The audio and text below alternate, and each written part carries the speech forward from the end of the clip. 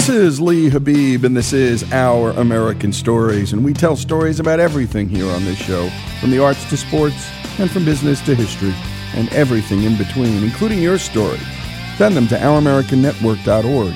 That's ouramericannetwork.org. And now it's time for our Rule of Law series, where we tell stories about what happens when the rule of law is present or absent in our lives. And now Jesse Edwards brings us the story of a music producer in Nashville, Tennessee, who was shut down by the local government. What does Disney, Hewlett-Packard, Apple, Microsoft, Dell, Amazon, Google, and Harley-Davidson all have in common? They all started at home. 69% of entrepreneurs start their businesses at home, and there are 38 million of them across the United States. It's generating big money of $427 billion per year. Take our guest Liz Shaw, for example, a music producer who moved to Nashville in 1991. And Lidge is actually short for Elijah, and it's easy to remember because Lidge rhymes with fridge because I'm cool like that, which is terrible, but now you won't forget. Liz has recorded with performers like John Oates, Jack White, Wilco, Adele, and the Zac Brown Band. He calls his Grammy Award-winning studio the Toy Box Studio. And it all started when his uncle showed him a few chords on the guitar. You know, for me, music was something that was definitely part of my family growing up. It wasn't like I really came from a big musical family necessarily. You know, my mom and my dad, my mom was an artist, a painter, and my dad was a international banker and really loved history. But both of them really had an appreciation for music, and so I grew up in for the first 5 years of my life in Brooklyn, New York. So of course I was seeing and being influenced by a lot of music, but it really was not something that I considered very seriously until just before my 18th birthday in high school. And that summer I remember picking up a guitar at our summer house, and my uncle showed me my first 3 chords. He was like, well, here's the 3 chords you need to know, Lidge, if you want to be able to play a song. Just know the E chord, the A chord, and the B7 chord, and then everything's good to go. And so I learned those chords, and I remember coming back after that summer trip. My dad actually bought me a guitar for my birthday, and I was just like banging out these 3 chords I knew all night in my room in the house, and my stepdad would even come in and, Lidge, it's 1 o'clock in the morning, you need to pipe down. So it was like a Sears and Roebuck classical guitar that was actually, I think it was broken on the front or something. It was a little bit beat up, but it still sounded great and was good enough for me. When I went off to college to go study architecture, I heard some guitars being strummed from down the hallway in the dorm room, and I just went knocking on my neighbor's door in the dorm room, and I was like, hey man, you guys playing guitar? I play guitar. And that sort of sparked friendships, and I saw people writing songs and having fun with it for the first time. And, it just took me another 4 or 5 years before I finally realized that this is what I really love to do, and decided to go to school for it. I actually found a school called MTSU, Middle Tennessee State University, and this is back in 1991. They had just built a wonderful recording program here. It was like the big new building on campus. Now, 30 years later almost, it's like the teeny building that's hard to find, surrounded by much bigger buildings. But I came down to Nashville, and I didn't know anything about music professionally. I didn't even know Nashville was really a music city, quote unquote. I knew, I only learned later that it was like New York, Los Angeles, and Nashville was like the middle coast for making music. I just knew that there was a good school here and that making records was what I really wanted to do. So I came on down here and spent a couple of years in college and got a second bachelor's degree, this time a bachelor's of science in recording engineering. I did the recording program, and then, the logical next step was to get an internship at a studio. And of course, Murfreesboro, where the school is a little about half an hour south of Nashville. So I got an internship in a studio up here in Nashville and started coming up and, seeing what it looked like to be in a professional studio. It was a beautiful place called Woodland Studios, which is still here in East Nashville and is now owned by Gillian Welch and Dave Rollins, and they do some wonderful music. They had done the soundtrack to "O Brother, Where Art Thou," and come from that kind of old school appreciation of music. While I was doing my internship, I saw a bunch of different records come in. Most of them were country records. There was this new artist that came in called Keith Urban, and he came in to make a record. Emmylou Harris came in to make a record. She did Wrecking Ball, and I met Daniel Lanois in person, who's an incredible producer and has worked with U2 and Peter Gabriel and done all kinds of great records, Bob Dylan. And so I saw these great records happening, and then these two guys came in, and they were doing a really kind of a very different sounding record from one of the other studio rooms. Door was open, and I kept hearing all this cool music come out. And it was an artist named Jill Sobule, who's still a brilliant songwriter and making great records today. But they had this record with a single that came out called "I Kissed a Girl," which was actually the original version of that song a decade before Katy Perry had her big hit in the 2000s. And I just remember I met these guys that were producing the album, and they would come out to the lounge and have coffee, and I'd get a chance to meet them. And they seemed real cool. And I finished my internship, and then I was sort of like, didn't know what I was going to do next. I ended up going by the record store one day, and I see the finished album, Jill Sobule, on the shelves, and I listened to it, and I was like, oh my God, this record's brilliant. So I found out what the studio was, and I actually called them up, just getting the number out of the Yellow Pages, and the producers answered the phone and invited me to come get my first job making records over there. And this is a place called Alex the Great across town in Berry Hill. From a passion of music to figuring out how to do that for a living. From paying his internship dues to a paying job in the recording business. Liz Shaw is about to live out his dream. That is, until the local government gets involved. And we'll continue with Liz Shaw's story. And what a story it is here on Our American Stories. To hear everything that we do on Our American Stories, visit us online at ouramericannetwork.org. Enjoy unlimited access to every story. Share it with your friends. And follow us on Facebook at ouramericannetwork.org.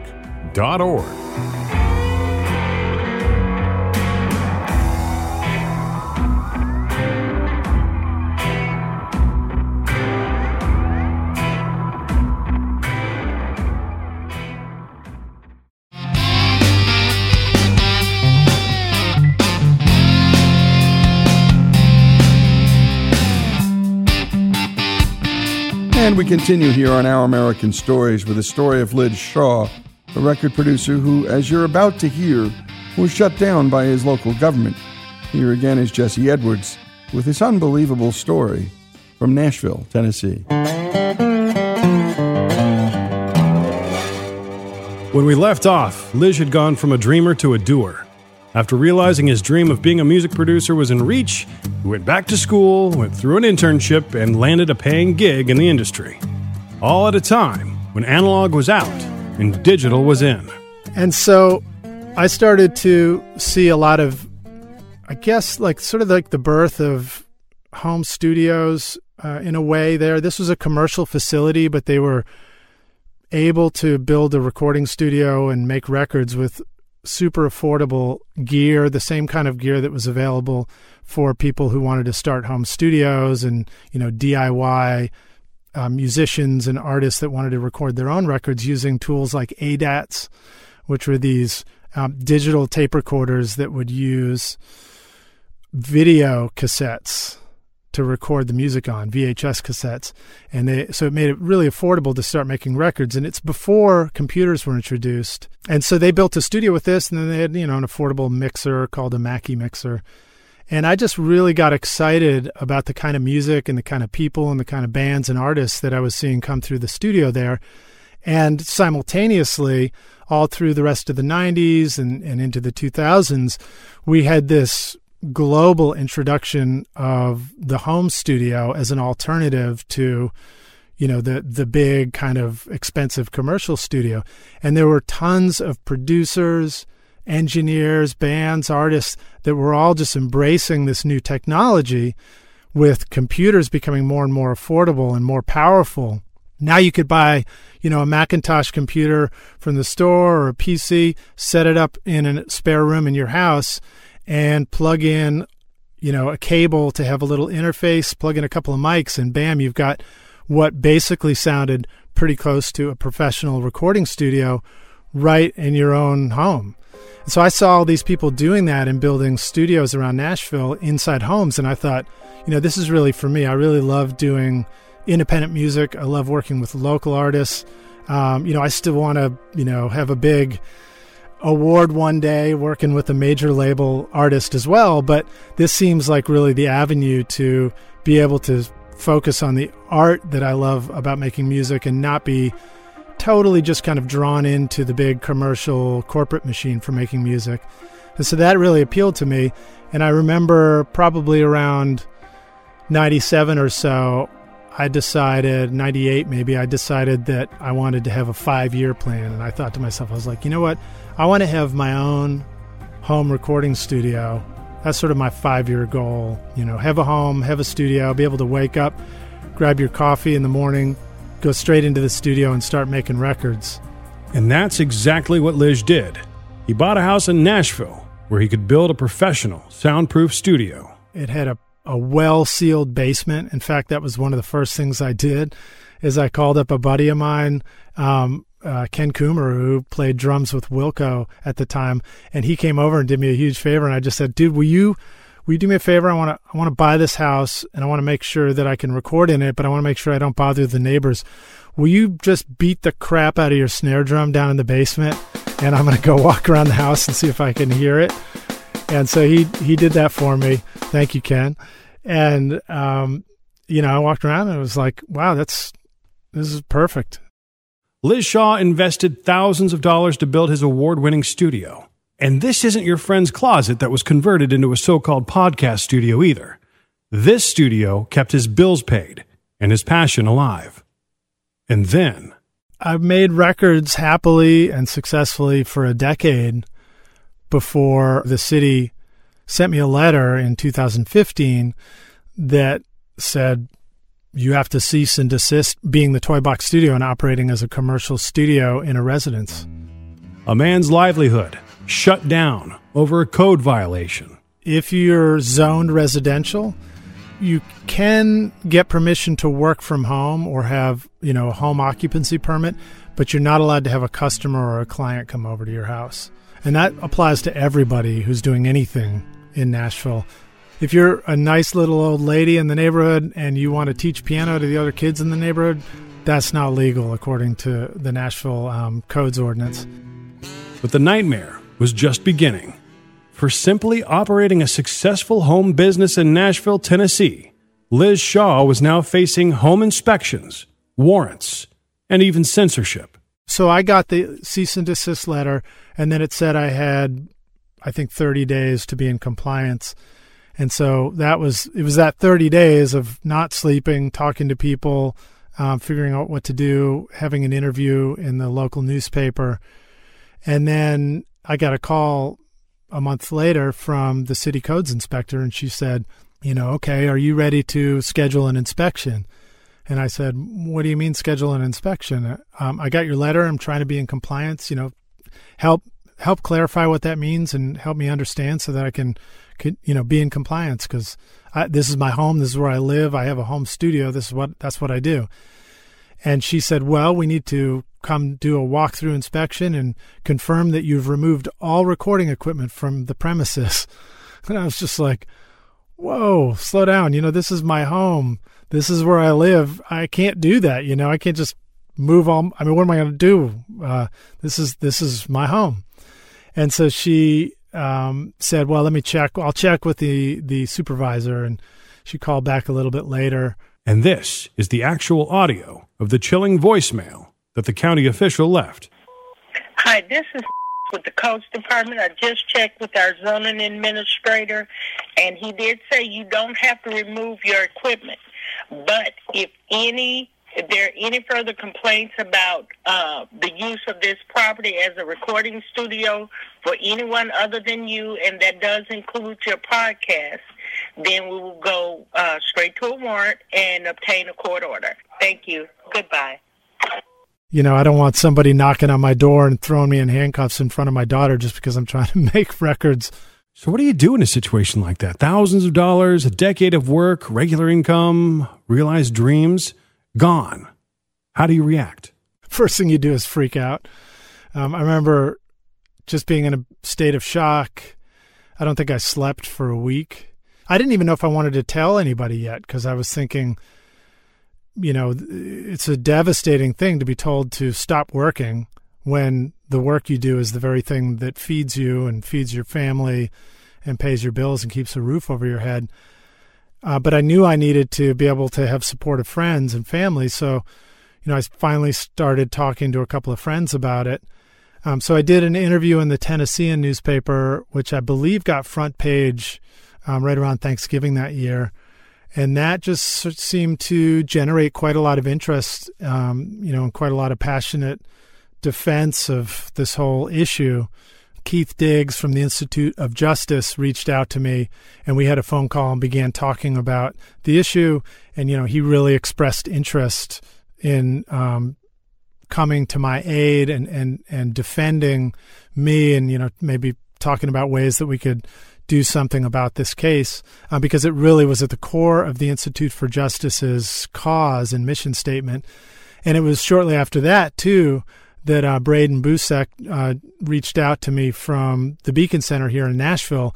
And same thing, that was also at the core of their mission statement, is to find people and help defend property rights, economic liberties, and, you know, constitutional liberties for people right here in Tennessee. You know, I couldn't even afford to do anything about this. It seemed astronomical to try and defend myself and hire a lawyer for something that just seemed so hard to figure out in the first place. After talking to the Institute for Justice and then talking to the Beacon Center, I thought, well, if you guys are really good at what you do and you're really good at what you do and we all want the same end result, why don't we just all work together? So that sort of sparked an idea for us to just meet simultaneously, which we did, and everybody seemed to be on the same page, and it was pretty incredible. I mean, I feel very fortunate that such a bad thing could happen to me, but in the end, such a good thing could happen that all of a sudden I end up with this, you know, incredible legal team coming to my aid to try and help out on this issue, and I like to refer to them now as the League of Justice. Thanks to the Institute for Justice and the Beacon Center, Liz Shaw stands a fighting chance of getting his livelihood back. But he still has a long way to go in the courts. And when we continue, we'll hear more of Liz Shaw's story. But he's got the Institute for Justice on his side, a band of legal litigators that, my goodness, defend property rights and property interests all over this country. Ordinary folks facing, well, let's just say extraordinary measures by their local, state, and national governments. When we continue, more of Liz Shaw's story here on Our American Story.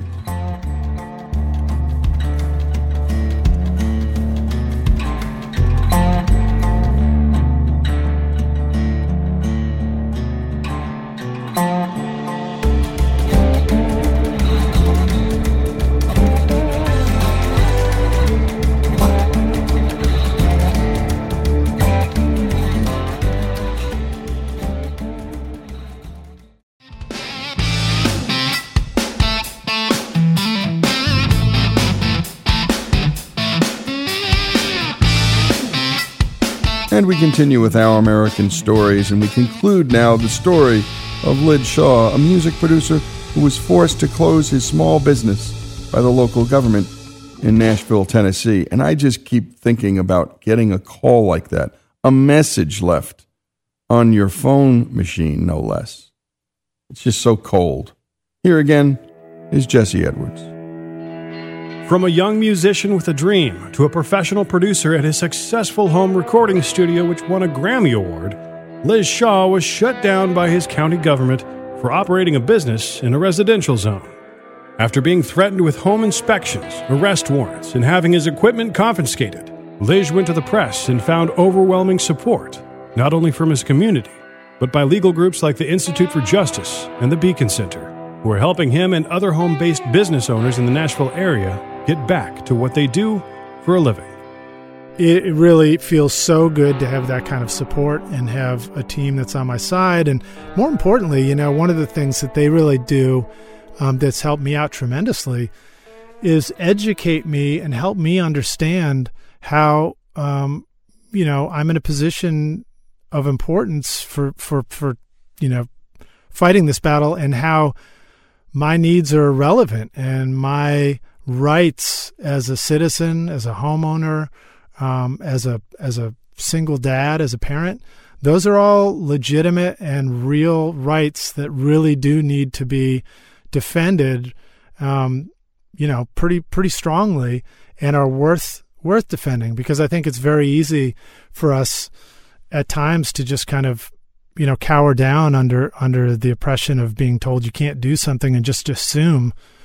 A lot of us assume that we must be doing something wrong if somebody told us that we're doing something wrong, and that may not be the case. And now it's time to fight back. But there are certain loopholes Lish and his legal team must jump through to proceed in this nightmarishly boring court. Nashville does allow specific plan rezoning, SP rezoning of residential properties. It has allowed it, and it still does allow it. And so we realized we're going to need to go through that process first and apply for an SP rezoning before we can actually, go to the next level. In other words, that's the first thing to try. So we went through that whole process throughout the entire year of 2017, which involved finding actually a local land use attorney, and filed for rezoning. That had to go in front of the Planning Commission for approval. It got disapproved. Then, we went through this whole process, and I think there were a few different times we had to go up to city codes for my rezoning application to be heard. And on the final one, it was a very long city council meeting, and they spent quite a long time deliberating over some short-term rental issues, basically the Airbnb topic here. And then they finally put mine up for vote when everybody was just dying to go home. And it voted so fast, and there were 14 yeses from city council members, and they had really talked about this stuff quite at length, and everybody seemed to agree that at the core of what I was trying to do, it was okay and should be allowed, but they just couldn't quite agree on how the city should, what the process was for allowing it. And so then 20 city council members voted no. Therefore, it didn't pass. It needs, I think, a 2/3 majority for an SP rezoning. Hitting that brick wall of bureaucracy, Lish, the Institute for Justice, and the Beacon Center filed a lawsuit against the city of Nashville with a co-plaintiff. My co-plaintiff is Pat Rayner, who is a retired hairstylist. She's been doing hair for clients for her whole life and their lives, and she just wants to be able to continue to support herself in her retirement because she can't stop working. She's already 69 years old, and she just wanted to be able to continue to cut hair for those clients out of her home, and she also got shut down by the city. So we teamed up with the law firms and filed a lawsuit against the city of Nashville defending our constitutional right to be able to continue working from our home and support ourselves and support our family and pay our bills and, make an honest living. We're basing our entire lawsuit on defending our constitutional right under the Tennessee Constitution to be able to make an honest living from our homes, and that specifically there's a discrimination going on by the city of Nashville, by Davidson County, by Metro, in saying we're going to allow some people to have home businesses and see clients, like home daycares, neighborhood daycares. We already allow short-term rentals. People can put up Airbnbs. In fact, on a limited scale now, people are able to put up Airbnbs and have short-term rental property, even if they don't live there as a landlord. And there are properties that are rezoned, have been traditionally. We're just again this year for historical rezoning, which basically says, we're going to recognize this property as being of historical significance. And with that, it means that you can operate as a commercial business out of this location, and you can have customers and clients come over and, do things like have events or have an operating business and that sort of thing. All of which sound like perfectly reasonable use cases for allowing a home business. Obviously we need daycares. People do need to be able to have a place to sleep in a town that's affordable. And I think that people should be able to make a room or make their house available for somebody to rent on a short-term basis if it's a positive thing.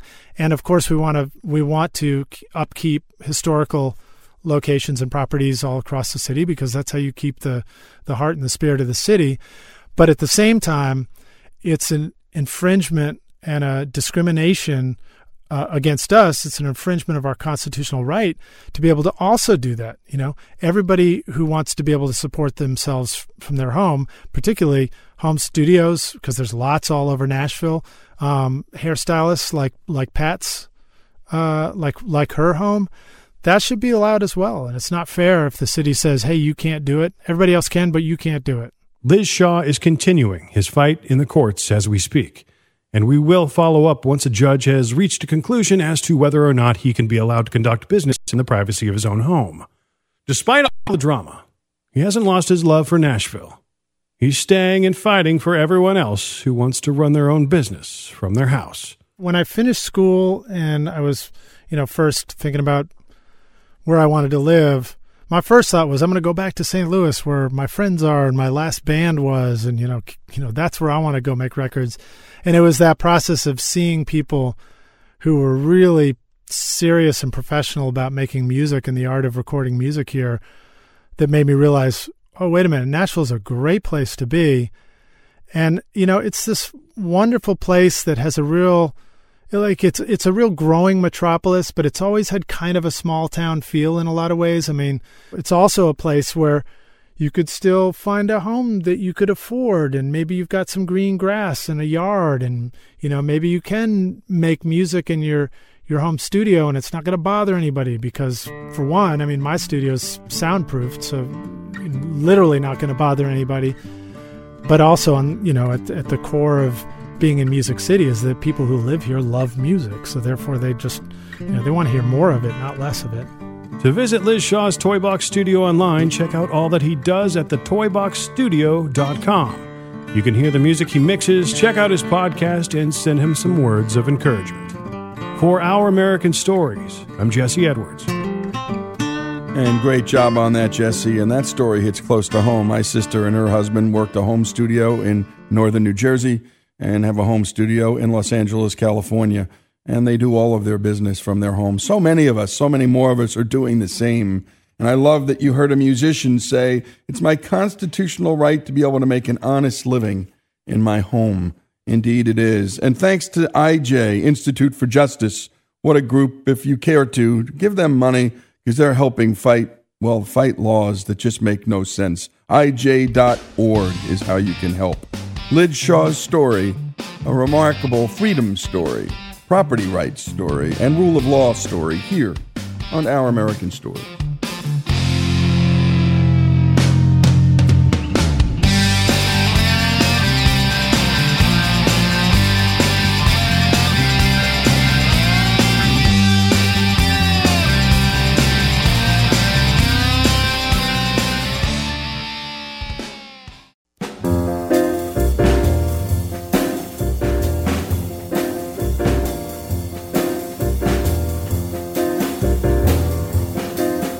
This is Lee Habib, and this is Our American Stories. And we sent our interns on a tour of the American South, and naturally a trip down the South is not complete without looking into the wonderful culinary culture located down where we live, just south of Memphis. And one of the places they went specializes in the history of Southern food and beverage. Here's Monty Montgomery, our Hillsdale intern, with a look into the Museum of Southern Food and Beverage.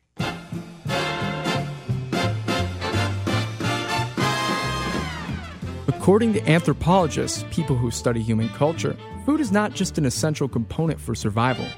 It is a mode of language and rhetorically represents a culture, country, or even a city. We call this kind of food cuisine, and out of all the cities in the United States, New Orleans has perhaps the most recognizable one. And at the Southern Food and Beverage Museum, this is abundantly clear. My name is Liz Williams, and I'm the director of the Southern Food and Beverage Museum here in New Orleans. The anthropologist Sidney Mintz defined cuisine, and he said cuisine was food that everyone in a region recognizes, everyone feels they know about, and everyone of every class eats. So if everyone is eating it, whether you're the highest class or the lowest class, that really lets you know that it is cuisine. And people's identity and the way they think about themselves is all related to the food. We probably are the only place that has a real cuisine. Every other part of the South has dishes that are things that they ate and that are identified with them. But I think Louisiana has cuisine in the way that, say, Italy has cuisine or whatever. And people always complain that the food in New Orleans from place to place is always the same. And it's like saying there's too much pasta in Italy or something, you know. In many regions of the world, cuisine is a staple of one cultural group: Italian, Chinese, Indian, French. Each of these showcases an important aspect of identity for people living in that culture.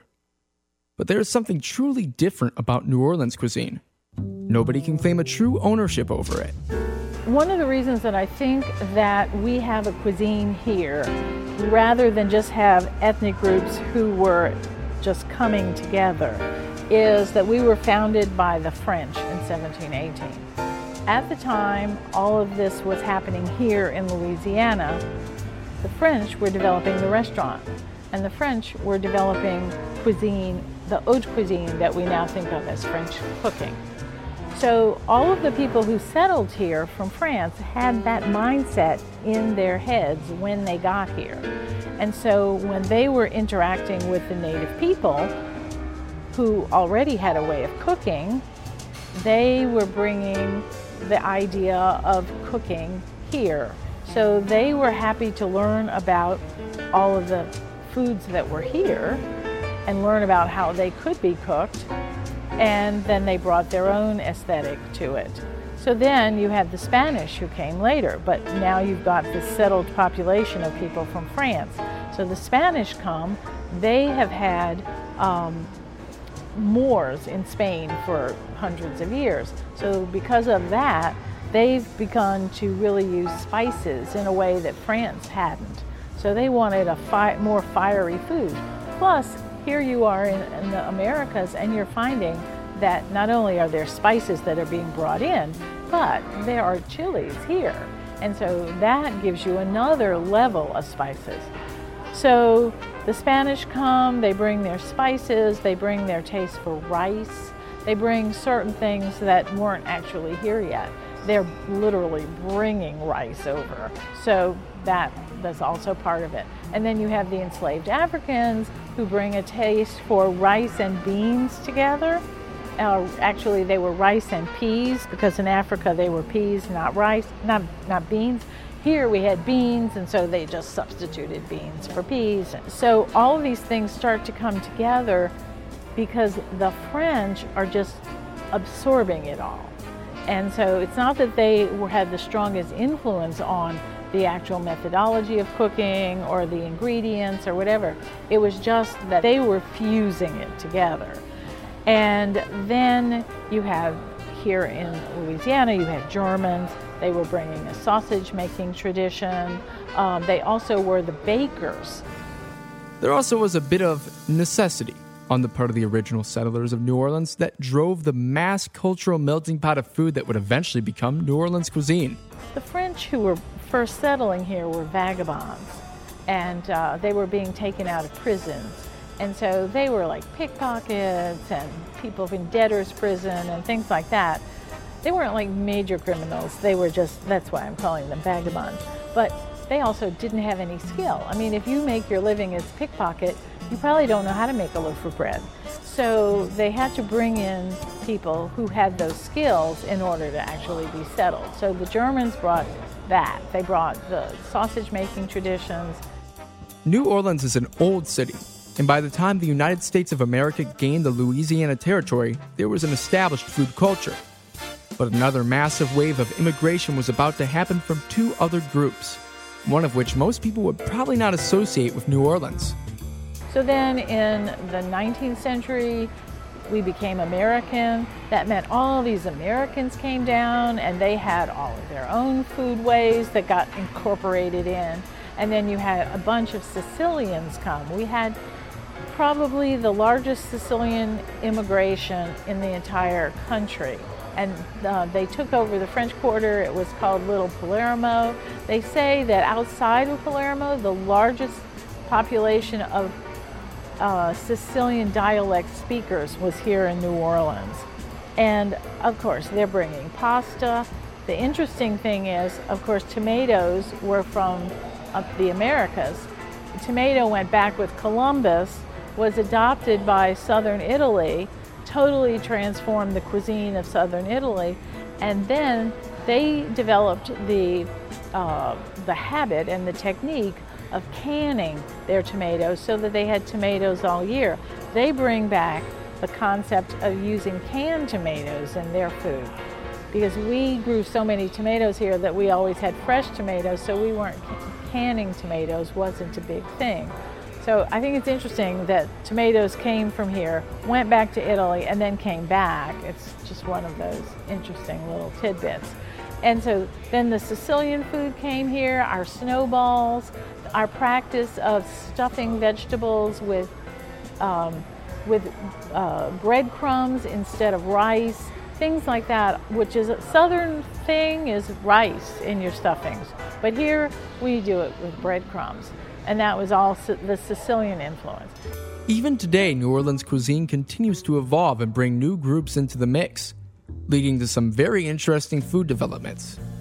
So then we had the big influence of the post-Vietnam War, when we had so many people from Vietnam come to New Orleans. And now we call banh mi Vietnamese po' boys, and you can get a banh mi with fried oysters and pate, you know, because it's all mixed together. And then after Hurricane Katrina, in the beginning, we had so many people from Mexico come here because they were helping to rebuild the city. And so you've got oyster tacos and all kinds of things that were never heard of in Mexico that we were eating and that we are still eating. And so if you can cook well and your cuisine is interesting, come sit by me, because we're going to Creolize it.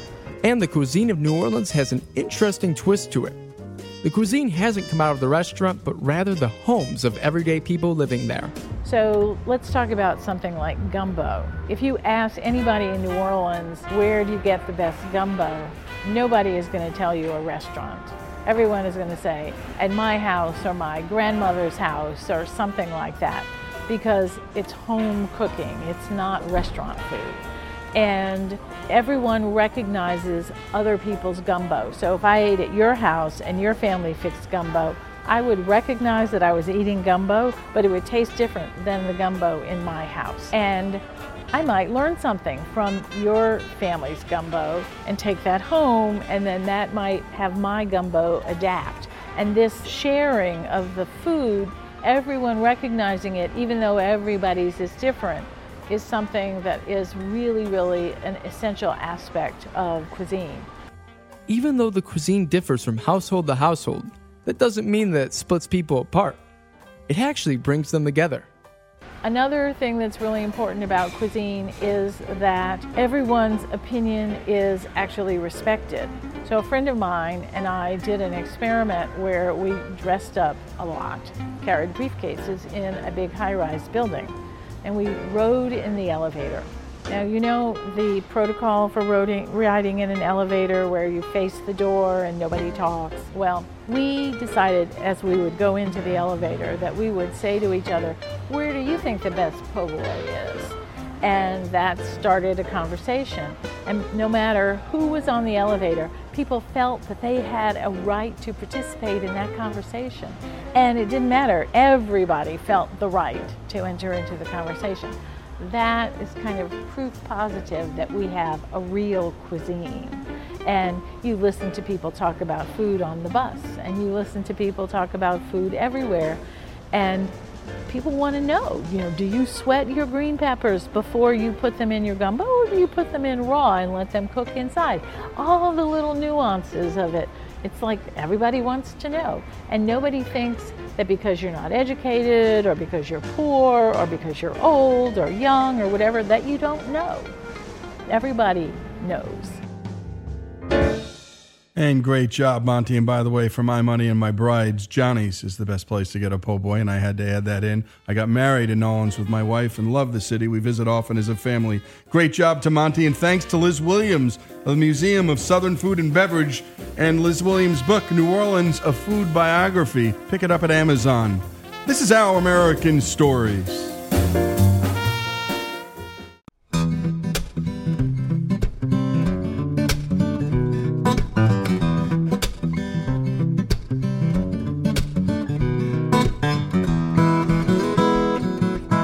This is Lee Habib, and this is Our American Stories, and we talk about everything here on this show, from the arts to sports, from history to business, and everything in between. And we love hearing your stories. Send them to ouramericannetwork.org, and we'll take a few of them, take many of them if possible, and turn them into stories right here on the show and put them up on the satellite so you can hear them too. Also, to hear all of our material and our best each week, our 5 best stories each week, go to ouramericannetwork.org and sign up for our free newsletter. That's ouramericannetwork.org, and send the link to friends. What we're doing here is special. I think you know it. Share it with friends, and anywhere you can, talk up what we're doing. We appreciate it, and so too does your station. And now it's time for the McClellan Files, where we go deep inside the life of Bob McClellan, someone that you don't know, but whose life and whose voice you're certain to be captivated by. In their dealings with... Oh, yeah, my glory. That's a beautiful love story. I remember... While watching a movie with my wife in the family room one evening, we were interrupted by our 16-year-old son, Tommy, who walked in and sat down with us. Politely, he said he had something important he wanted to discuss with us. As I turned off the TV, I quickly imagined all the possibilities of something terrible, disastrous, or difficult that could force a 16-year-old boy to sit down to talk with his parents about anything important. My wife, with her eyes wide open, sat silently while we all got settled in to hear what he had to say. I could not remember his approaching us like this before, and my expectations, coupled with my imagination, made me feel very uncomfortable. He began to tell us about a friend whose cousin attended the New Mexico Military Institute in Roswell, New Mexico for high school. That cousin is now a captain in the Green Berets and is teaching math at West Point. Tommy was very impressed by that and said he wanted to go there for the remaining 2 years of high school. He talked about the academic standing of the school, the numerous activities that were available, and the challenges he felt the school would present him. As he spoke, I was still unprepared for the ending of his story. Calmly and ever so smoothly, he discussed his desire to attend such a school and pursue a college education that no doubt had a military career as its ultimate destination. His mother countered with a gentle return to reason when she said, "You're going to a fine private high school here in the Bay Area. Why would you want to leave all of your friends?" More straightforward questions came from me like, "Are you unhappy? Or are you on drugs?" He said he was prepared to leave his friends as he would make new ones at the school. And though it was a military school, he was not enlisting and would still be a high school student. He returned to talking about the courses and activities offered by the school and its academic reputation. He thought that discipline and focus would help him be more successful. It was obvious he had done his homework, and it was evidence of how seriously he took this idea of leaving home, traveling and living at the school, and taking on a rigorous academic and physical regimen at 16 years of age. Young though he may be, he had reached a fork in the road in his life that his mother and myself didn't see. We asked, why would he want to be going to a military institute that sat out in the middle of the New Mexican desert? It was their reputation, he said. In their one-year cadet prep program, 97% go on to one of the military academies. Out of a total of 900 students, 90 went on to the military academies. He thought that by doing well at NMI, he could pick any college he wanted to attend, and after graduation from college, become an officer.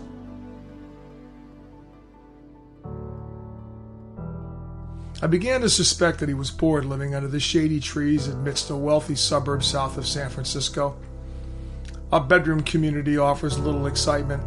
Punching a time clock, working at a retail store, or hanging around with your friends, playing with your phone while living at home is a lot less adventurous and exciting than traveling around the different places, living within a community where 30% of the student body is international, 100% are former military, and meeting the many challenges that the military presents. We reminded him that home and community are important for his development. They are nourishing, sustaining, and necessary foundations for his life. But, like bread, they can often become stale. It wasn't love or nourishment that was missing. He just needed more room to grow. Finally, I just had to get to the point. I asked him, "What's this all about?" I said. "I got no problem with the military, but why not do ROTC in college? If you want to go in the military, why do you need to go down there and do this?" There was a moment of silence, and in a calm, self-assured demeanor, he looked at me, and without any doubt or hesitancy in his voice, he said, "Dad, I am not going to go to Stanford Business School, and I'm not going to go to Harvard, and I'm not going to spend the rest of my life working in an office. I want to be a captain in the Green Berets." I was speechless. There was nothing more I could say. And at that point, I was done. I was sold. He said he wanted to be an officer in the Green Berets, work in special operations, and be fluent in Arabic. He wanted to be a leader and not a follower. He had heard from his friend's cousin that these men don't need to find themselves. They do that every time they're standing in a doorway, getting ready to jump out of a plane. I asked him, "Are you prepared to jump out of a perfectly good airplane over Nigeria?" His response was a simple yes. I could see the look in his eyes were infused with his youthful imagination and romanticism. But I knew he meant it. I understood how he felt, and though I thought it was a little early, I reminded myself that after all, it's just high school. He's not going off to war. I knew, too, that regardless of how far down this path he goes, he will benefit from making this decision and will learn a lot about himself in the process. This was his decision. He looked into his own incipient life and realized that he needed to find a different path to take him to a different place. He didn't know where that place was located, but his imagination convinced him that it existed. He just had to find it. And when we come back, more of this terrific story from Bob McClellan. By the way, go to the McClellan Files at ouramericannetwork.org, and you can hear all that Bob does. What a terrific storyteller. And by the way, if you have a storyteller in your town that you know can just, hop out stories, send his or her information to us at ouramericannetwork.org, because we know there are great storytellers all over this great country. More of the McClellan Files after these messages.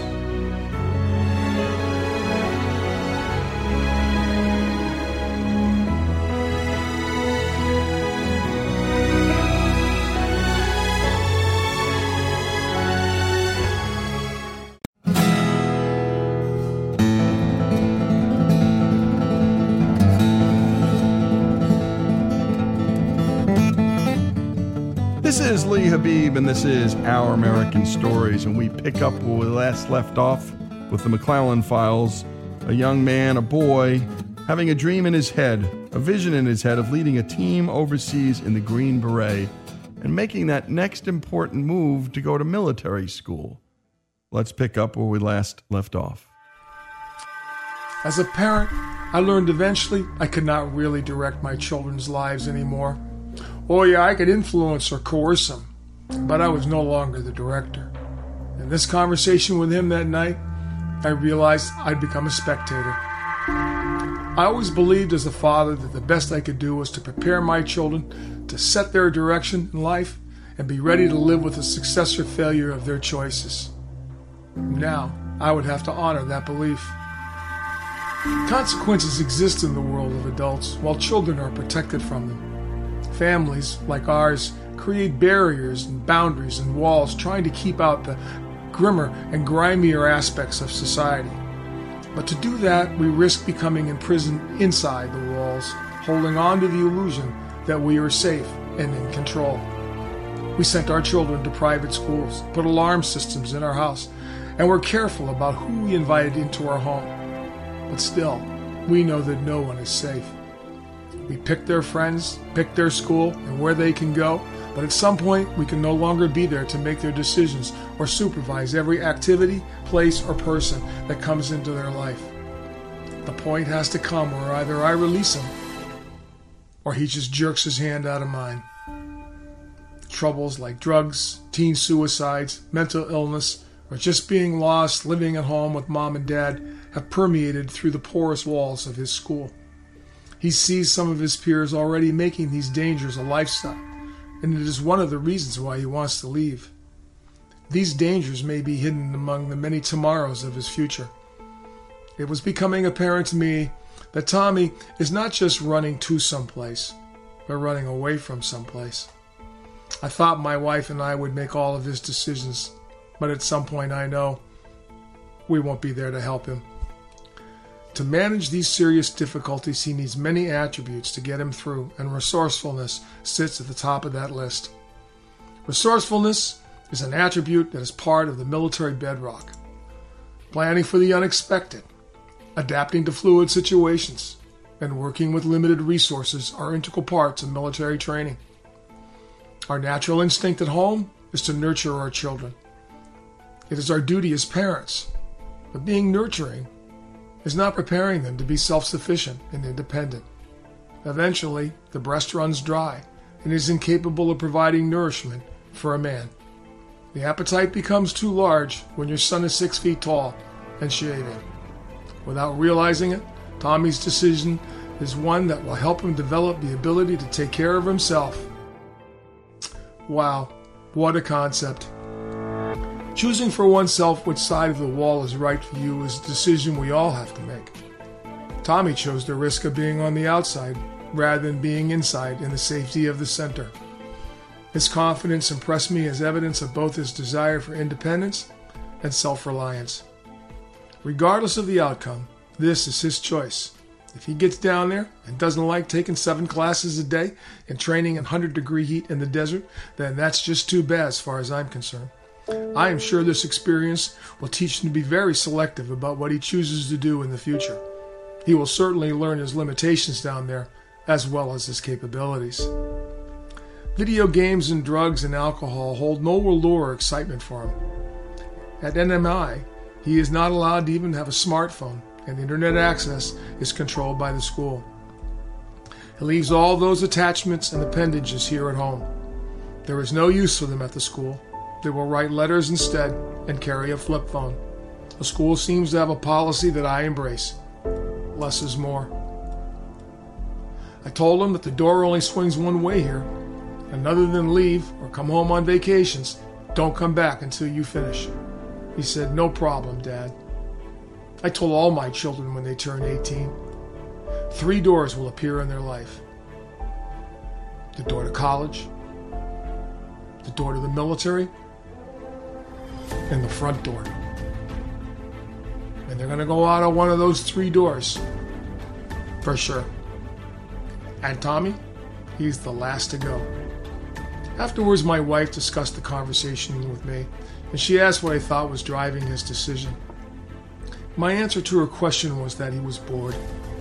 A high school campus full of kids that all grew up together becomes a very small world. Church for teenagers every Sunday, boy, that gets routine real fast. Faith eventually fades away. Teachers telling him all day what he's to believe doesn't challenge him to think for himself. He doesn't learn to solve real problems, but rather digital or paper ones. In the novel All Quiet on the Western Front, Paul Baumer exclaims to his former teacher after returning home on leave from the front lines in World War I, "You never taught us anything really useful." like how to light a match in the wind or make a fire out of wet wood. Sometimes it is the practical and not the theoretical education that is important. He wants to take classes to fly a plane, experience scuba diving and rappel out of a helicopter, run an obstacle course, and learn about teamwork from teachers who spent many years in the military. He's not interested in being a digital cartoon characterization action figure. He wants to be a real one. He wants to be a Green Beret, no less. Those ideas and dreams lie far out in the future. Though they may never materialize, I am comforted that he has some starting point in his life. These are questions his mother and I have discussed with him since that night. The questions that he could not provide answers for, he told us he would find them when he gets there. It was so apparent to me that my son was becoming someone else. I could see his hunger for adventure and challenge was contained in my most favorite quote of all of literature, Shakespeare's play, The Taming of the Shrew. It introduces its hero, Petruchio, who, while riding into Padua, is greeted by a friend from his hometown, who asks, "Oh, hail, Petruchio, what winds blow thee to Padua?" He answers, "Such winds that scatter young men through the world to seek their fortune farther from home, where small experience grows." These are the words that help me understand my son's decision. I worry about his mother and how she's feeling about the prospect of her son leaving home at 16. She was unprepared and not happy about a separation so soon from Tommy.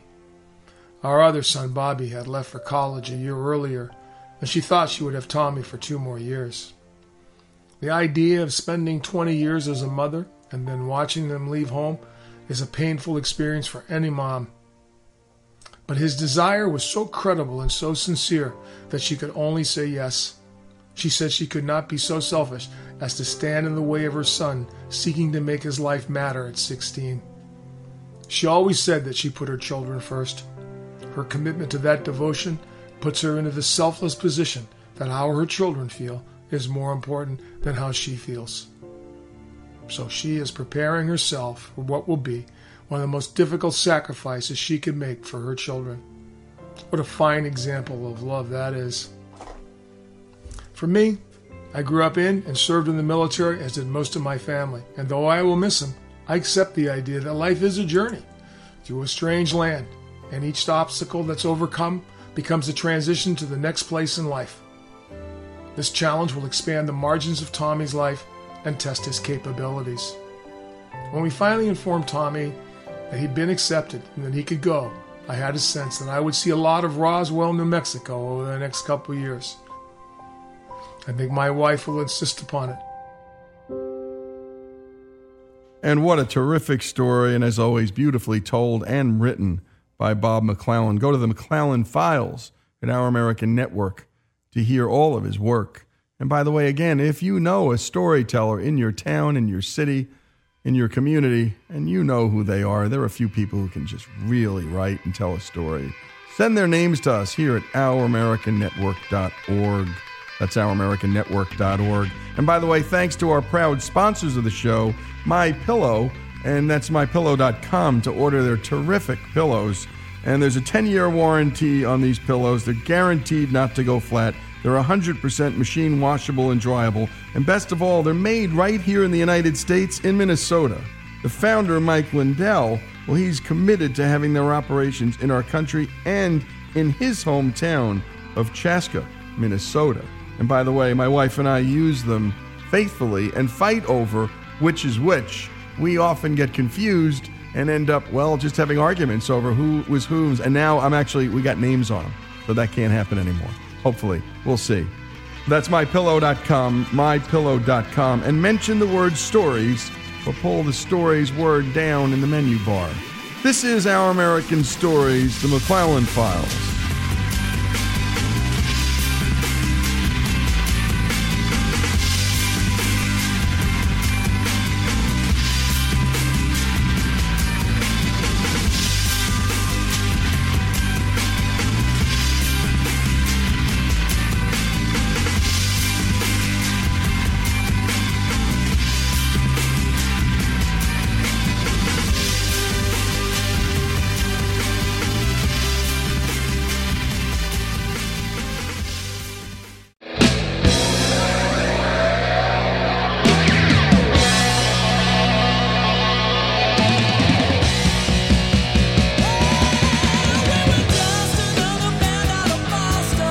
And we continue with Our American Stories, and we love to tell stories about everything here on this show. And we particularly love to tell stories about music, because we can't imagine doing the show without it. And moreover, we can't imagine life without music. It's that moment where we all just shut up and either dance or listen. And for a moment, at least, everyone in the room is on the same page. And this next story, well, it's a rock and roll fantasy story about the band Boston and one particular dreamer. And by the way, the rock and roll band Boston sold over 75 million albums with classic hits like More Than a Feelin', Peace of Mind, Rock and Roll Band, Smokin', and Don't Look Back. Here's Greg Hengler with the story of a Home Depot employee and his favorite rock and roll band. When our favorite songs are played, we all do the same thing. We turn it up and we sing along. But the idea of living a rock and roll fantasy and being the lead singer in your favorite band is only played out on the big screen and on television, right?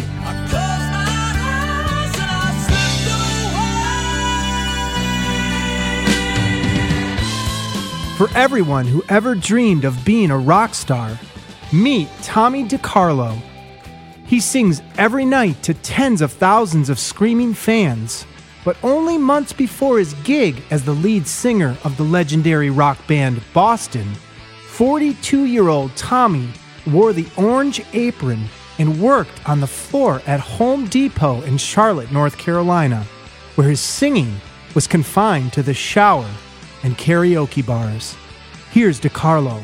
I remember doing karaoke at a bowling alley. There was maybe 30 or 40 people that most of them were bowling. They weren't even listening to karaoke. So how did Tommy's life go from this Well, let us know if we can help you, okay? to this? Don't look back. Oh, it's been too long since I felt this way. I don't mind if I get taken. The road is calling today. I can see it took so long just to realize I'm much too strong not to compromise. Everything in my life was leading me on, but I can be strong. Oh, yes, I can. Like most kids who came of age in the late 70s, Tommy DiCarlo was struck by Boston in the summer of '76 when the band released the momentous debut album, which perfectly packaged progressive rock with melodic pop. Back when I was around 12 or 13, a friend of mine bought the debut and lent it to me, and I never gave it back, DiCarlo says. I fell in love with the music, and especially Brad Delp's vocals. Boston never toured as much as its 70s counterparts, so DiCarlo didn't get to see Boston until the mid-90s. My first show, he says, I was able to meet Brad Delp. I wasn't among 30 or 40 people at a meet and greet, but after the show, I hung around by the buses and yelled Brad's name, and we talked for a minute. I'm really thankful I got to meet him. You got to tell him how much he loved Boston, but he was so wrapped up in the moment, he didn't even remember to have Delp sign the CD he was holding in his hand. Here's Tommy describing what life was like before living out his rock and roll fantasy. Pretty average. Worked a 40-hour-a-week job at the Home Depot, and still am. I'm on a leave of absence there right now. DiCarlo's gig began with an unfortunate incident back on March 9th, 2007, when Boston's lead singer Brad Delp took his own life at age 55, leaving a note clipped to his shirt that said, "I am a lonely soul." The band posted on its website, "We've just lost the nicest guy in rock and roll." Here's DiCarlo. A lot of the fans, including myself, felt terrible about that. You know, it was a pretty rough time for a lot of folks. And I decided to go ahead and write a tribute song in memory of Brad. And it was a very short piece, just a couple of minutes long. But I didn't really know how to go about sharing that with the other fans, which is what I really wanted to do. So I went ahead and my daughter Talia told me, hey, Dad, why don't you try MySpace? So I'm like, all right, I'll try it. Well, I got a message from another fan. That's the beauty of MySpace and the friends you could make through the MySpace page. A Boston fan had sent me an email saying, I love your tribute song. Would you consider sending it to the band? I have an old email address. And I'm like, okay, sure, I'll try it. It's funny because back when I was a young teenager, I had a lot of folks, a lot of friends would tell me that I had a very similar voice to the lead singer of Boston. They didn't know his name was Brad Delp back then, and I says, yeah, thanks, that was a great compliment. And over the years, I would sing a lot of the Boston music and still get those same compliments. So when that person sent me that email and told me, why don't you try sending your stuff over to the Boston camp, I was like, maybe. Here's that cover of Peace of Mind DeCarlo posted on MySpace.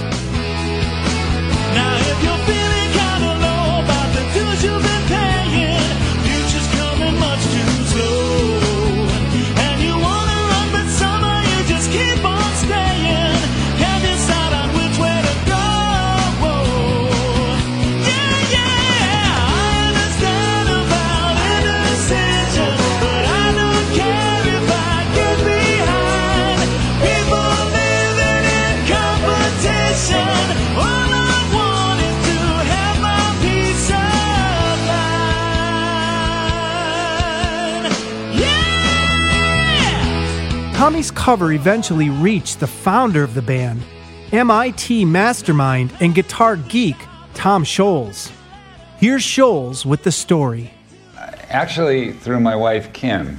I was walking through the kitchen, and she was listening to something on her computer that was up on the internet, and she said, what do you think of this?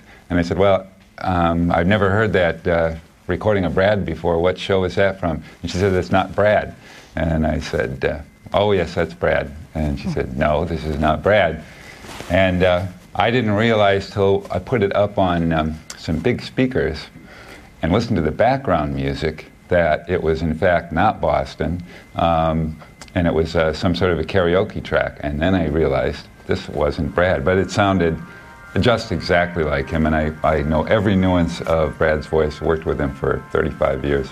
So I was shocked, but yes, I did, the moment I heard that, start to think, all right, maybe there is another future for Boston. And we proceeded cautiously but quickly, and invited him to Boston to make an appearance with us on stage at a tribute show last summer for Brad. So what was it like for this fan of Boston to pick up the phone and hear it was Tom Scholes on the other end? I couldn't believe it. I could not believe it. It was, it's almost hard to put into words, really. I just could not believe it. I was shocked and I was excited. It was just an amazing day, believe me. DeCarlo's wife of 21 years was his number one groupie, and his two teenagers saw their dad as the real American Idol. For Tommy, it was tough to leave his job at Home Depot in Charlotte. He liked his coworkers and rather enjoyed helping people find hardware. And he doesn't rule out going back to it at some point. In terms of lifestyle, not much has changed. DeCarlo says, we live in the same house, and the best part of my day is my kids and wife. And I get a lot of support from the people at the store. For the time being, though, he's just enjoying the ride. You know, just like the Boston song, I'm just taking my time, just moving along. Moving on, you'll forget about me after I've been gone. And I take what I find, I don't want no more. It's just outside of your front door. I'm Greg Hengler, and this is Our American Story.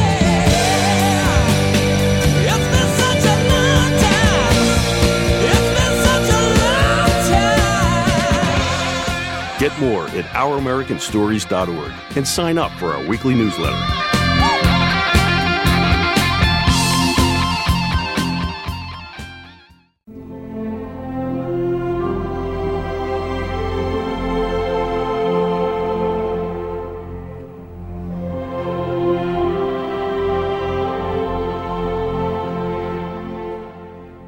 This is Lee Habib, and this is Our American Stories. And our next story comes from Michael Lella, who shared his dad's incredible story at fee.org, that's FEE.org, the terrific website of the Foundation for Economic Education, and he graciously recorded it for us. If you were 17 and growing up in Milan, Italy in 1943, more than likely you would have been forced, indoctrinated, and brainwashed into fascism. The dictator of Italy responsible for it, Benito Mussolini, had been in power since 1922. My dad was born in 1926. The voice and image of Il Duce, as Italians were obliged to call Mussolini, were ubiquitous in Italy at the time. Mussolini would ultimately drag the country into the Second World War on the side of Germany's Adolf Hitler. My father is now 92 and lives an hour north of Milan. His name is Pino Lella. If you had to pick a time to be a teenager in Milan, 1943 would have been the worst of choices. In June, as my dad was nearing his 17th birthday, the British began an intensive 6-month bombing campaign. It left a third of the city's population homeless, about 400,000 people. My father and his younger brother, my Uncle Mimo, narrowly escaped death one night following the bombing of a movie theater. They were there to see We're Never Lovelier with Fred Astaire and Rita Hayworth, and they witnessed many casualties. My grandfather, Michele, in an effort to keep his boys from becoming victims of the continued bombing, sent my father and uncle to a Catholic boys' school. They were familiar with this school because it was there that they had learned to ski and loved the mountains as children. The school was located high in the Alps above Lake Como, not far from the Swiss border. It was called Casa Alpina, and it was run by a very courageous priest by the name of Father Luigi Re. Being the oldest of the boys, my dad was singled out by Father Re and trained to become an alpine guide. At first, my father knew nothing of the Nazi brutality against Jews and others. In fact, he had learned to respect the Nazi high command, many of whom were customers of his family's leather goods store in Milan. They had occupied Milan as brothers in arms to defend Milan from the British bombing. But my dad became brutally aware of the Nazi crimes in September of 1943 when word came of 52 prominent Jews being rounded up by the Nazis and executed in the village of Mena on Lago Maggiore. Their bodies were thrown into the lake for the local citizens to see. It was then that many Italians rebelled and began hiding and protecting their Jewish Italian friends. They formed an underground railroad, a network of escape routes similar to the one that was developed to save American slaves before and during America's Civil War. One of the network routes led through to Casa Alpina. This was where the Lella brothers were sent to wait out the bombing of Milan. For 9 harrowing months while at Casa Alpina, from the fall of 1943 through June of 1944, the month of his 18th birthday, my father guided many Jewish refugees across the Alps into neutral Switzerland to escape Italy. He risked his life evading Nazi patrols, surviving avalanches and grenade attacks. He was robbed by bandits disguising themselves as anti-fascist partisans. He often carried the weak and the elderly on his back in the dead of winter over the top of the Alps, some of the world's most rugged mountain terrain. Some had embarked on this journey with my father in such a way that they wore street shoes, not exactly hiking gear for the Alps in below zero temperatures. At the time, my dad simply did what he was told to do and thought little of it. Father Ray instructed him to take people to safety, and so he did it. He knew it was dangerous, of course, but even to this day, he doesn't think of what he did as heroic. He had faith in doing the right thing, and such a high regard for Father Ray that he would have done anything for him. The missions gave him an identity, a meaningful purpose, and an opportunity to lead. And like many 17-year-olds with reckless abandon, he thrived on the excitement and adventure of it all, at least while it lasted. In June of 1944, my father turned 18, the age at which young Italians were drafted by the state into the military. He had two choices. He could join Mussolini's fascist army and quite likely end up on the Russian front. His other option was to conscript with the German army. His aunt and uncle had connections that might land him a secure and hopefully a safer job in the Organization Todt. This was the armament and the construction division of the Third Reich. For his safety, but against his wishes, Pino's father and mother talked him into enlisting in the German army. Dad reluctantly donned the military uniform with a Nazi swastika. What happened next was almost unbelievable. Through a series of extraordinary circumstances, including his wounding during an Allied bombing raid, my father was ordered back to Milan to convalesce for 2 weeks. Then, with a little help from family and his ability to speak French and drive a car, he landed a position as the personal driver and confidant for one of Hitler's most mysterious officers in the German High Command. He was a man so powerful in Italy that he responded directly, personally, and only to Adolf Hitler. His name was General Hans Leyers, the plenipotentiary of the Italian sector for Organization Todt. To Pino's aunt and uncle, his assignment as the driver for such a powerful figure was a serendipitous opportunity of a lifetime. It could help change the direction of the war. They understood the importance of it because they were already working in secret for the Allies and the Italian resistance. The kind of information their nephew would now have access to could be critical for the fight against the Germans. My father, still a teenager, as a new and personal driver for this top Nazi commander, became a spy, known to the Allies as the Observer. For the last year of the war, while driving General Leyers around northern Italy, my dad learned the locations of tank traps, landmines, ammunition tunnels, and every fortification between Florence and Milan. He observed the Germans' main defensive positions. He secretly documented troop movements. He took notes and photos. And he fed mounds of that crucial information to the Allies by using Uncle Albert's shortwave OSS radio. More than once, my father was nearly caught, which would likely have led to his torture and execution. But he kept the trust of an unwitting General Leyers.